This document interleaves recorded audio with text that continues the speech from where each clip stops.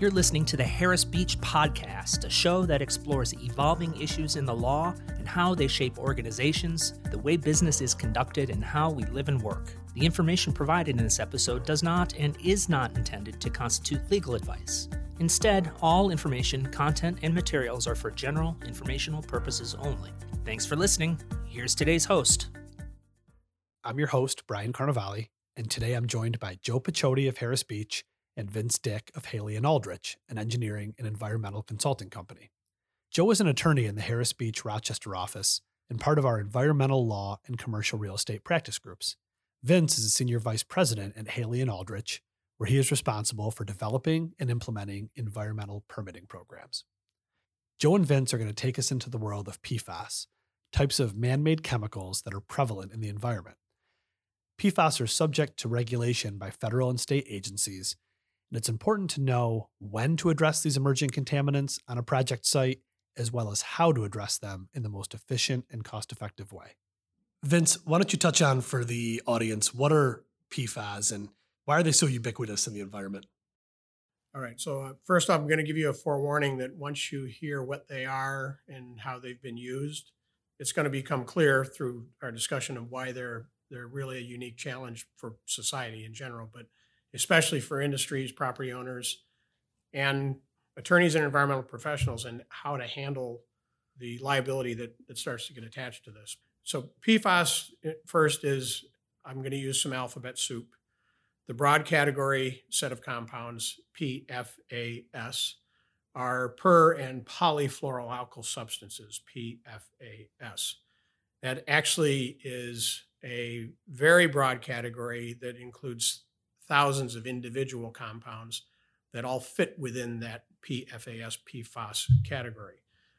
Not all of them are the same in every product where they've been used or every process where they've been used, but as time goes on and they are discharged to the environment, they tend to persist, and the categories that persist beyond that really fit into two subcategories, PFOA, or perfluorooctanoic acid, and PFOS, PFOS, which is perfluorooctane sulfonic acid. But basically both of them and all PFAS are a chain of carbons and with fluorines attached to them, typically hydrogen, and then maybe an alkyl group or something that gives them their properties. If you think of them like a worm with one head that's soluble in water and then a long tail that's not soluble in water, it's those properties of differing solubility and the stability of the compound that gives it the properties that have made it valuable in different products that we use, especially its ability to resist breakdown and its ability to resist heat without breaking down. So that's what they are. Now walk us through, where do we find them? Take your pick. They originated in the 1950s because of their ability to resist heat and use in products, but in particular in the 1960s, the military, especially the Navy, found that use of them was very valuable in firefighting foams. Essentially, they helped separate oxygen from the flammable material and were very good at suppressing fires. And they, along with 3M, eventually patented it, and it led to the development and then use in all kinds of firefighting locations and application.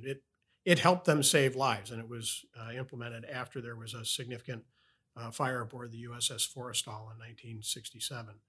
Those same properties then started to lead to its use in other applications where those properties of being able to resist heat, so on. So you find it today in any nonstick compound, Teflon, ski wax, things that you don't want to stick. Even your dental floss, if you used it this morning, you may have used a dental floss that included PFAS in its manufacture. But because it's been present in so many substances, it also ends up becoming present in lots of parts of the environment. So, Vince, I imagine where we're going with this is that there's some level of PFAS in the environment that carry a level of danger? The jury is still out on that. What first started raising warnings was, any compound, many compounds are evaluated for safety to the public. And there are things that go along with that, like toxicity studies and so on. If you go back to the 1980s and the ability to test for it, it started being found in individuals' blood chemistry, and very widely in blood chemistry. And early studies, and this has persisted with more recent ones, find that it accumulates with age. Someone who stays exposed to the same amount of exposure, whether they're eating it in a food product, because nonstick wraps go on food, things like that, the more that exposure persists, the buildup of PFAS compounds occurs over time. So an older individual and a younger individual with that same exposure will have more in the older individual's blood than the younger individual's blood. There have been some studies that have linked PFAS exposure to chronic diseases, but cause and effect, the jury is still out, at least by the studies that we look at. And I'll qualify this that I'm a geologist. I look at the health of rock, soil, and water as opposed to the health of individuals, and I rely on others for that. But the persistence of the compounds and its buildup in individuals and the possible link to chronic diseases has compelled all agencies to look at it very seriously. That was going to be my next question. What agencies do regulate this environment, and what are those regulators doing to address PFAS? What would an acceptable level look like? Can you frame that up for us, Joe? Sure. I will just add one thing to what Vince said in terms of the concerns. And Vince is a scientist, and that's his background. There is an active plaintiff bar in this area.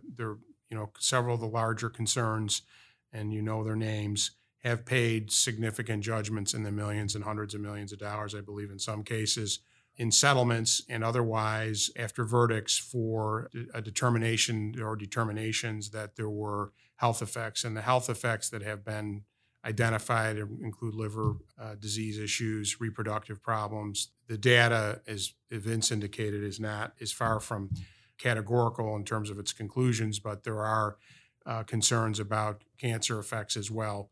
So I would just add that there's a plaintiff's bar out there that certainly has indicated that there are all kinds of issues. So, we're here in New York. The New York State Department of Environmental Conservation is charged with addressing hazardous substances and contaminants and chemicals of concern. It has issued various guidance documents as to how to address PFAS and PFOA, if we're calling it that. For example, they've issued a document as late as January of 2020, where they discuss how to assess these contaminants. At the federal level, the United States Environmental Protection Agency is also looking into these things. I'm saying that generally because neither the state of New York nor the federal government through the EPA have identified a maximum contaminant level for PFOA or PFAS. My understanding is that some of the states may be up to, to maybe doing that as we speak. But at this point, New York does not have that, nor does the federal government. The other issue worth identifying here is that New York we are seeing PFAS appear in all kinds of soils and groundwater and in water supplies, and that's caused all kinds of issues and concerns. And so New York is also attempting to deal with it from the standpoint of not just contaminant levels at cleanup sites, but what level would be safe in water supplies. And that has been a real problem because there is concern, even though the jury is somewhat still out on the health effects, there has been all kinds of concerns raised. And so we're talking about, from a regulatory perspective, both DEC and EPA are looking at regulating at the parts per trillion level, which at some point tests the level of the ability to collect the data. EPA at one point, I think in their February update, was talking about assessing PFAS in groundwater and other media at 70 or 77 parts per trillion. New York is talking about at 10 parts per trillion. New York is also looking at, which is really to some degree unprecedented and is really a concern everyone's concerned about the health impacts, but from a regulatory perspective, that is a concern for the regulated community. The other thing that New York is doing is they are requiring those people who are doing cleanups already under a New York State Superfund program or otherwise to go back and test for PFAS and PFOA. That has caused some consternation among the regulated community because you have these sites that have been, subject to consent orders or subject to a settlement of some kind where, a specific testing regimen and sampling regimen was prescribed and cleanup was prescribed. And now DEC has come back and said, gee, we want you to test for PFAS and PFOA. The concern there is that because there's no maximum contaminant level that's been identified, that folks who are testing for it don't know what the ramifications are. And DEC has not made that general data available. They've basically said, we're testing for it, and we want you to sample for it to give us an idea of what the universe looks like in terms of impacts from this material. But as Vince discussed, it's ubiquitous. The fact that PFAS element is found in groundwater or soils or leachate associated with a site doesn't mean that was where that material was generated or originated. So that's a real concern for the regulated community. Vince, anything to add to Joe's response? So the 70 part per trillion limit, first, appreciate how small that number is. Think of less than a drop of water in a pool of water to get an idea of how little that fraction, a part per trillion, is relative to the total mass. And when you say pool, Vince, that's like a swimming pool, right? Oh, yes. Yeah, we're not talking about your kiddie pool. So EPA issued the 70 part per trillion as a health advisory level for chronic lifetime exposure, and take into account that it's issued as an advisory. It's not an enforceable number.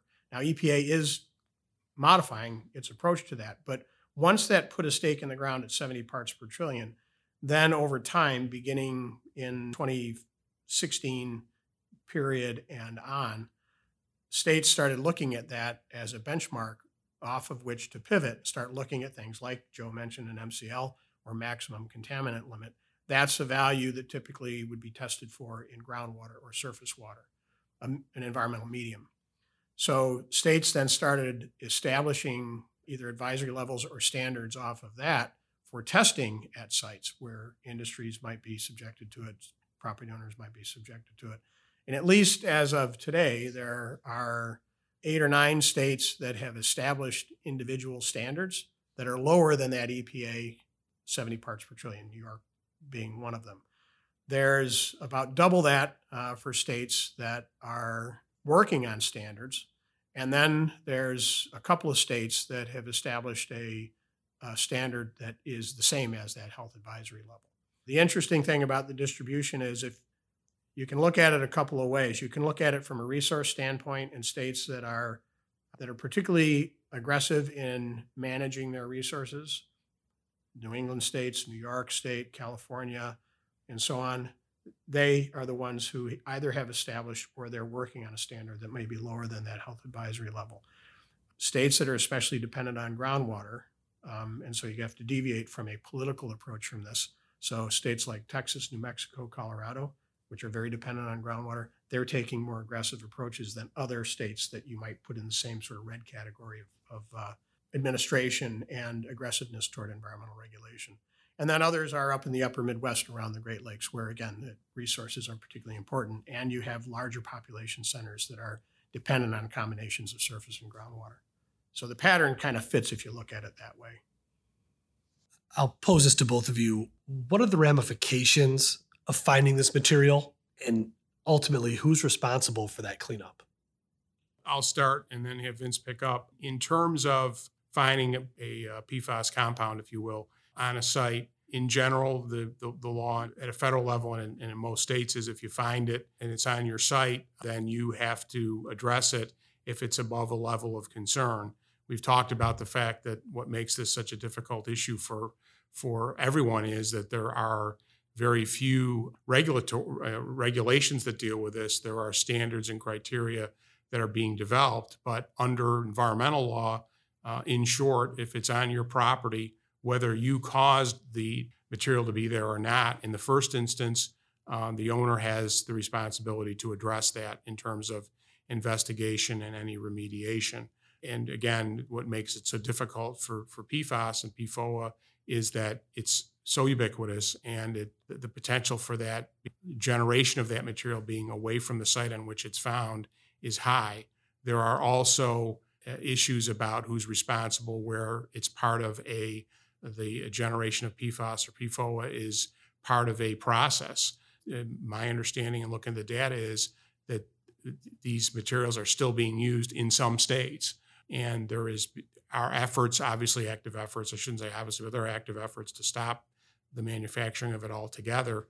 What happens there in terms of responsibility? And that is a broader question, really going to tort law and cause and effect. But that's another entire issue beyond the environmental issue of if it's on your property, you have to deal with it. If you're manufacturing it and you're otherwise following the rules, but that manufacturer causes environmental impacts or even worse, health impacts, who's responsible? Well, generally speaking, you're going to follow tort principles for that. And, that's why, for example, we've seen some of these large, well-known manufacturers have to pay so much in settlements because either juries or findings in settlement were that those compounds caused health impacts in particular. Vince, what's your view on all this? I would just pile on that answer. Because of the ubiquitousness of the materials, you can find PFAS just about anywhere you look, whether it's in products, processes with manufacturers. Even if they don't use it specifically as an ingredient, it can be present in minute concentrations in other ingredients. And if you just simply go out, and a few states have gone out and just done widespread sampling in order to understand what is a background level, if you will, it's been found lots of places. A couple of examples: Vermont did a statewide soil study, literally, dozens and dozens of samples across the state, and found PFAS present in nearly every soil sample and at consistent concentrations, indicating that its presence, there have to be non-point sources of it that are affecting widespread areas. So I have to ask, Vince, not that this is Q&A and you're not prepared for this, but at what levels? I mean, were they finding it in the parts per trillion? Since the detection limit that is possible Yep. and is required by most regulatory agencies, that's what they shot for. And were they finding it hundreds of parts per trillion, tens of parts per trillion? It varied over time, but there was a very consistent pattern across the state, nearly every sample. You commented about New York State. New York State has been in a sort of a survey mode, but the way they've gone about it is anybody where there is a regulatory link between the state and an individual party, whether that's a industry, property owner, hazardous waste site owner, voluntary cleanup site owner, brownfield site, they've compelled that party to go out and do some sampling, even if it's just a couple of wells or a couple of data points. Other parties who are users, so firefighting entities, whether it's at a large industrial facility or whether it's a municipal firefighting entity who have firefighting foams to use in certain fires, they've been compelled to report to the state and to do sampling.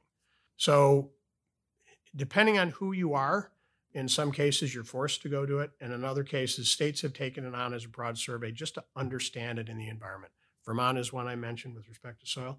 New Hampshire is another one that's done it with respect to surface water. And you can guess what their findings were, is that if you go to the absolute upper reaches of the major watersheds within the state, you will find samples where there are non-detects, but you don't have to go very far downstream where you start getting contribution from other tributary streams, and they start picking up concentrations, and they get higher to where you get down to where the main three river systems within New Hampshire, where they exit the state. And we were part of the study. We did a lot of the sampling.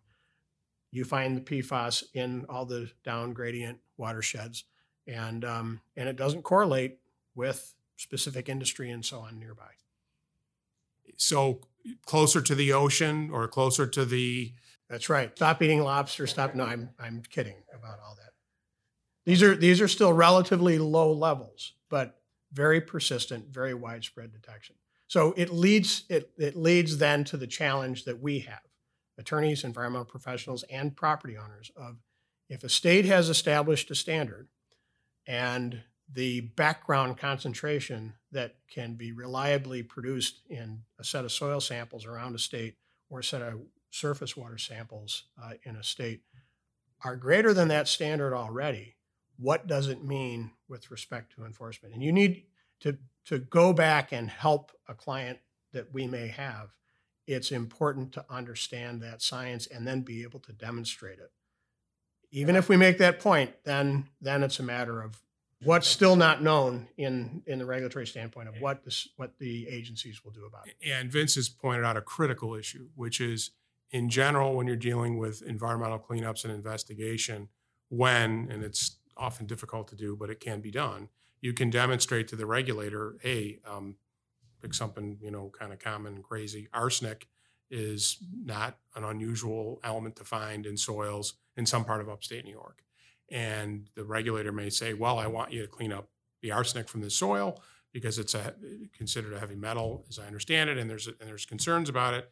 The response in many cases, or in some cases, might be, well, gee, if you look at the background level of arsenic, you're asking me to clean up something that's either naturally occurring or is so ubiquitous for the word we keep using here that it would be unfair and it really wouldn't be a benefit to the environment to address it.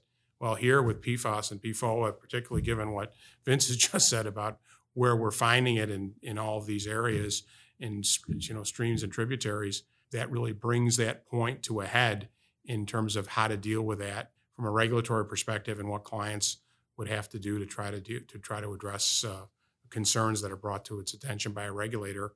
And when they do the sampling, they come up with it. What do we do now? What's a safe level? What is the regulator going to look for? And what arguments are the clients going to make, or what data is a client going to make available to the regulator to say, gee, this material is already in all of this environmental media, and it certainly wasn't anything that we caused or directed. So when the regulators do decide that treatment is necessary, Vince, what are the strategies and the technologies in play that are available to address treatment of PFAS in the environment? That's a big it depends answer for a variety of reasons. So first of all, treatment depends on what is it in. Are you treating soil? Are you treating surface water? Are you treating groundwater? Are you treating air? The same properties that help keep PFAS from degrading in their use in a product are the same properties that make it difficult to break it down when you're trying to treat a medium. You have to typically rely on aggressive chemical attack or aggressive heat, things like that can break down the compound that was originally manufactured not to break down. So there are a variety of approaches that have been used. There are many conventional ones that have been used in the past, particularly where, if you take this in sort of a priority fashion, where the regulators have gone is first, where are PFAS present in materials that people could be exposed to? So water supplies have taken priority. So for example, while use of PFAS in products in the U.S., especially in firefighting foams, has diminished significantly since about 2010, the manufacture and use in firefighting foams, especially in military circumstances, has persisted both in the U.S. but also more broadly in the world. And so, for example, there are several communities in Australia where the Australian Department of Defense has routinely used firefighting foams in firefighting practice. They want their firefighters to know how to handle something, and so they send them out on a weekly or monthly basis, and they'll stage a fire, and they use these foams, and they'll do it at the edge of a runway, and they'll do it on a regular basis, and all that stuff just runs off with rainwater. The communities nearby are reliant on the groundwater to which that rainwater contributes. And so there are several public water supplies in Australia that have been found to be contaminated with PFAS at significant levels.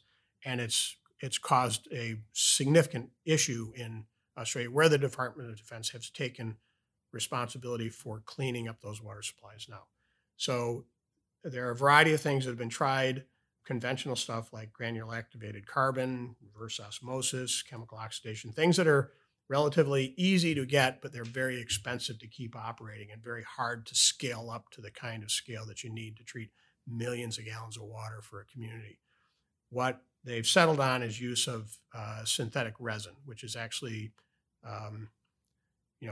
sand-sized beads that are specifically formulated to capture particular classes of compounds. Those have been very effective, and they can be reused over and over and over again. It's not inexpensive. How does that work, Vince? Is that injected then? Are the beads injected? No. The water comes out. The water supply wells are operated. So the water comes out of the wellhead. It goes into a series of treatment vessels where the synthetic resin essentially captures it out and has a very high efficiency capture rate, up, well above 90%.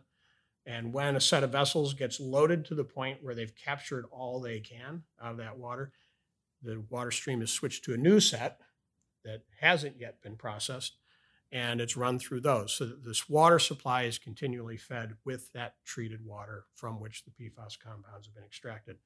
The first set of vessels that had extracted and built up all that they can load, then they're essentially regenerated by forcing steam back through. That strips the PFAS out. And then you've got the concentrated compound that then can be sent and burned, treated, get rid of it. And then those same vessels are used again. Please tell me that this is a more efficient method than in the old 80s and 90s that we saw with millions of dollars of carbon stripping. Yes, because carbon you can regenerate a few times and then you can't. You got to throw it away with that contaminant on it. So while you've concentrated the contaminant mass down to a smaller volume than it was in the original groundwater, you're still getting rid of a lot of material, and you're doing it over and over and over again at a relatively low efficiency capture. And it depends on the compound. So remember, PFAS, there's thousands of compounds. There's thousands of different compounds within the broad PFAS category. Longer ones versus shorter ones have different treatability depending on what you're treating it with. So how you treat it really depends on what classes of PFAS compounds you're going after. And that's a good segue, because I imagine the answer to this question is going to be another, it depends. But what should a public or private entity know about the cost of treating these chemicals? And actually, before we get there, I was going to do one follow-up with Vince on that, and it'll follow from that, I believe. So, what lawyers are going to say is, how do we fingerprint this stuff? And how can I demonstrate that it's not my client that contributed, but something else? Or perhaps, like we were talking about before, that it's in background of the media that we're talking about. Right. No, that's a great point, because before you allow yourself to bear the cost of that liability, you want to know it's really my problem. The fortunate thing that we've been able to do is start to identify a means of fingerprinting PFAS. So I mentioned earlier that while there's thousands of compounds, the ones that in the PFAS broad umbrella of compounds, the ones that persist in the environment tend to be PFOA and PFOS categories of compounds. From those, it's winnowed down to where regulatory focus and the ones that are most particularly or specifically detected routinely are a category of about 40 of them. We've used for forensic purposes and to help clients essentially charting them in what's called a radar plot. So if you think of, you're asked to go sample wells on your property to A, or do you have PFAS? B, what are they? We'll analyze for the set of compounds that are normally included in the EPA approved methodology.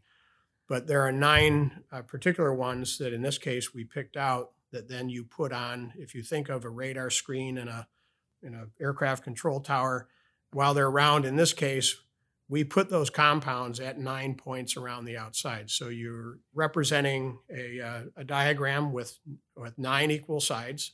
And when you go from the center of that, which is 0 parts per trillion concentration, out to the outer edges, you simply go on increasing concentration. Well, what's interesting is that once you've got a fingerprint from a source, and you draw those concentrations for those 9 compounds, it'll show you a shape.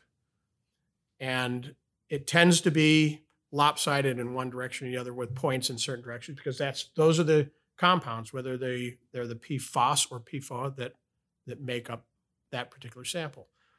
From a particular source, those compounds, even if the concentration changes, tend to represent the same shape. So you can go from a source location for that material out to some distant well, and as long as it's the same source, the radar plot will have the same shape. If it follows down gradient, even if the overall concentration decreases, it represents that same shape. If you then apply it to a broader area, and we've done this where our client was asked to sample because it showed up in a public supply well, we got different shapes for the public supply well than our client's property. And when we started getting samples from other nearby properties, wastewater treatment plant, nearby airport, a private well, a landfill, they each had different shapes with the exception of the wastewater treatment plant. So the original well that caused the agency to say, you need to go investigate, that radar plot matched most closely the wastewater treatment plant, not our client's property. Now, you would think that would get our client off the hook. It didn't, but it did get the agency to start looking more broadly and focusing some of the follow-up effort to those other entities. So, come back to your question, you want to know that you really are the source of the problem before you go into what can be significant costs to characterize the problem and then costs to remediate it if that's what you have to do eventually. And presumably it's like DNA, right? So the DNA can, although it's probably not the best analogy because DNA is very significant in terms of eliminating or proving the source, if you will, or the issue. Here, though, it certainly helps to eliminate potentially areas and does help to. And it's not a perfect method.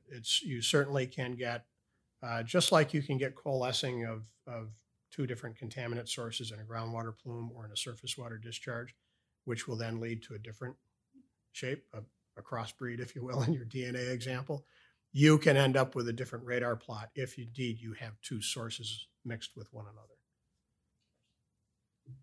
So I want to wrap things up with one last question. So if I'm a listener impacted in this space and I'm hearing words or phrases like, ubiquitous chemicals and liability and significant cost, the next thing I want to know is, how can you guys help me with that? So when you look holistically at how Harris Beach and Haley Aldrich can help manage issues related to PFAS, walk me through that.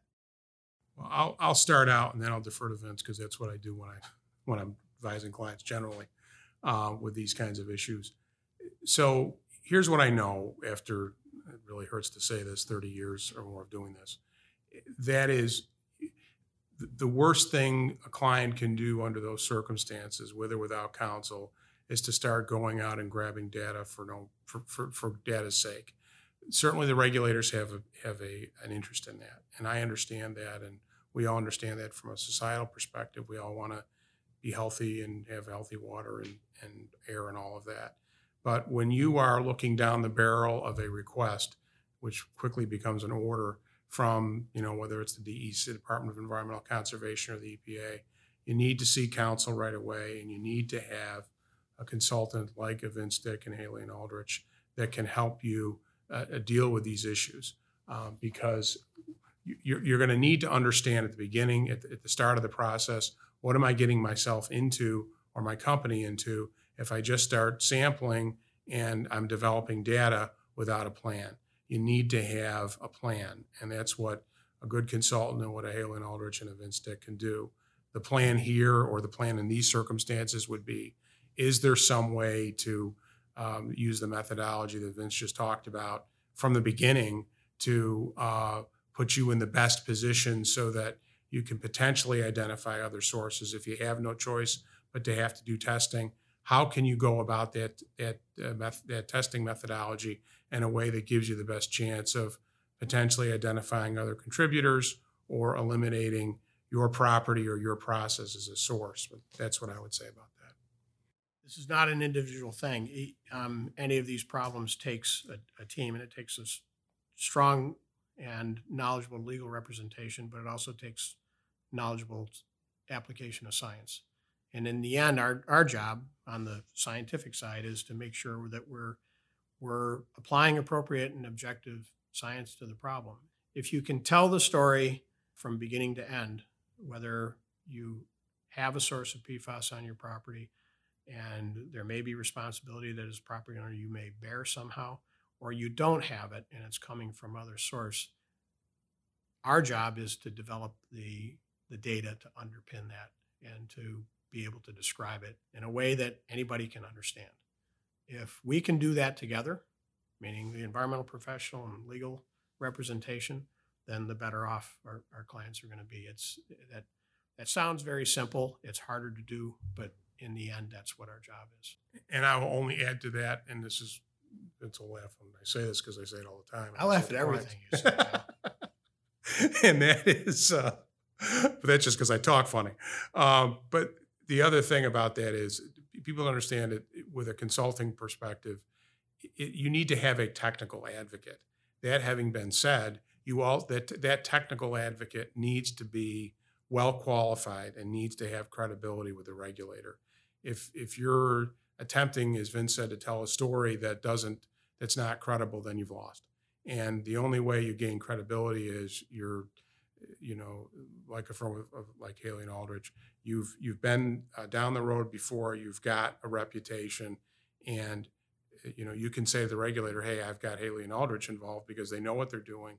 And, Vince and his folks can talk directly to the regulator with counsel involved, of course, to try to address the issue in the best way. And that's the only way to do this. You can't, lawyers talking to regulators and trying to persuade, them to follow a different path almost never works. And even if it works in the first instance, you're always going to be back to having to deal with sampling and data. So it's really essential that folks who are looking down the barrel at this kind of an issue are employing knowledgeable counsel and reputable, credible consulting folks like Haley and Aldrich to help them with these issues.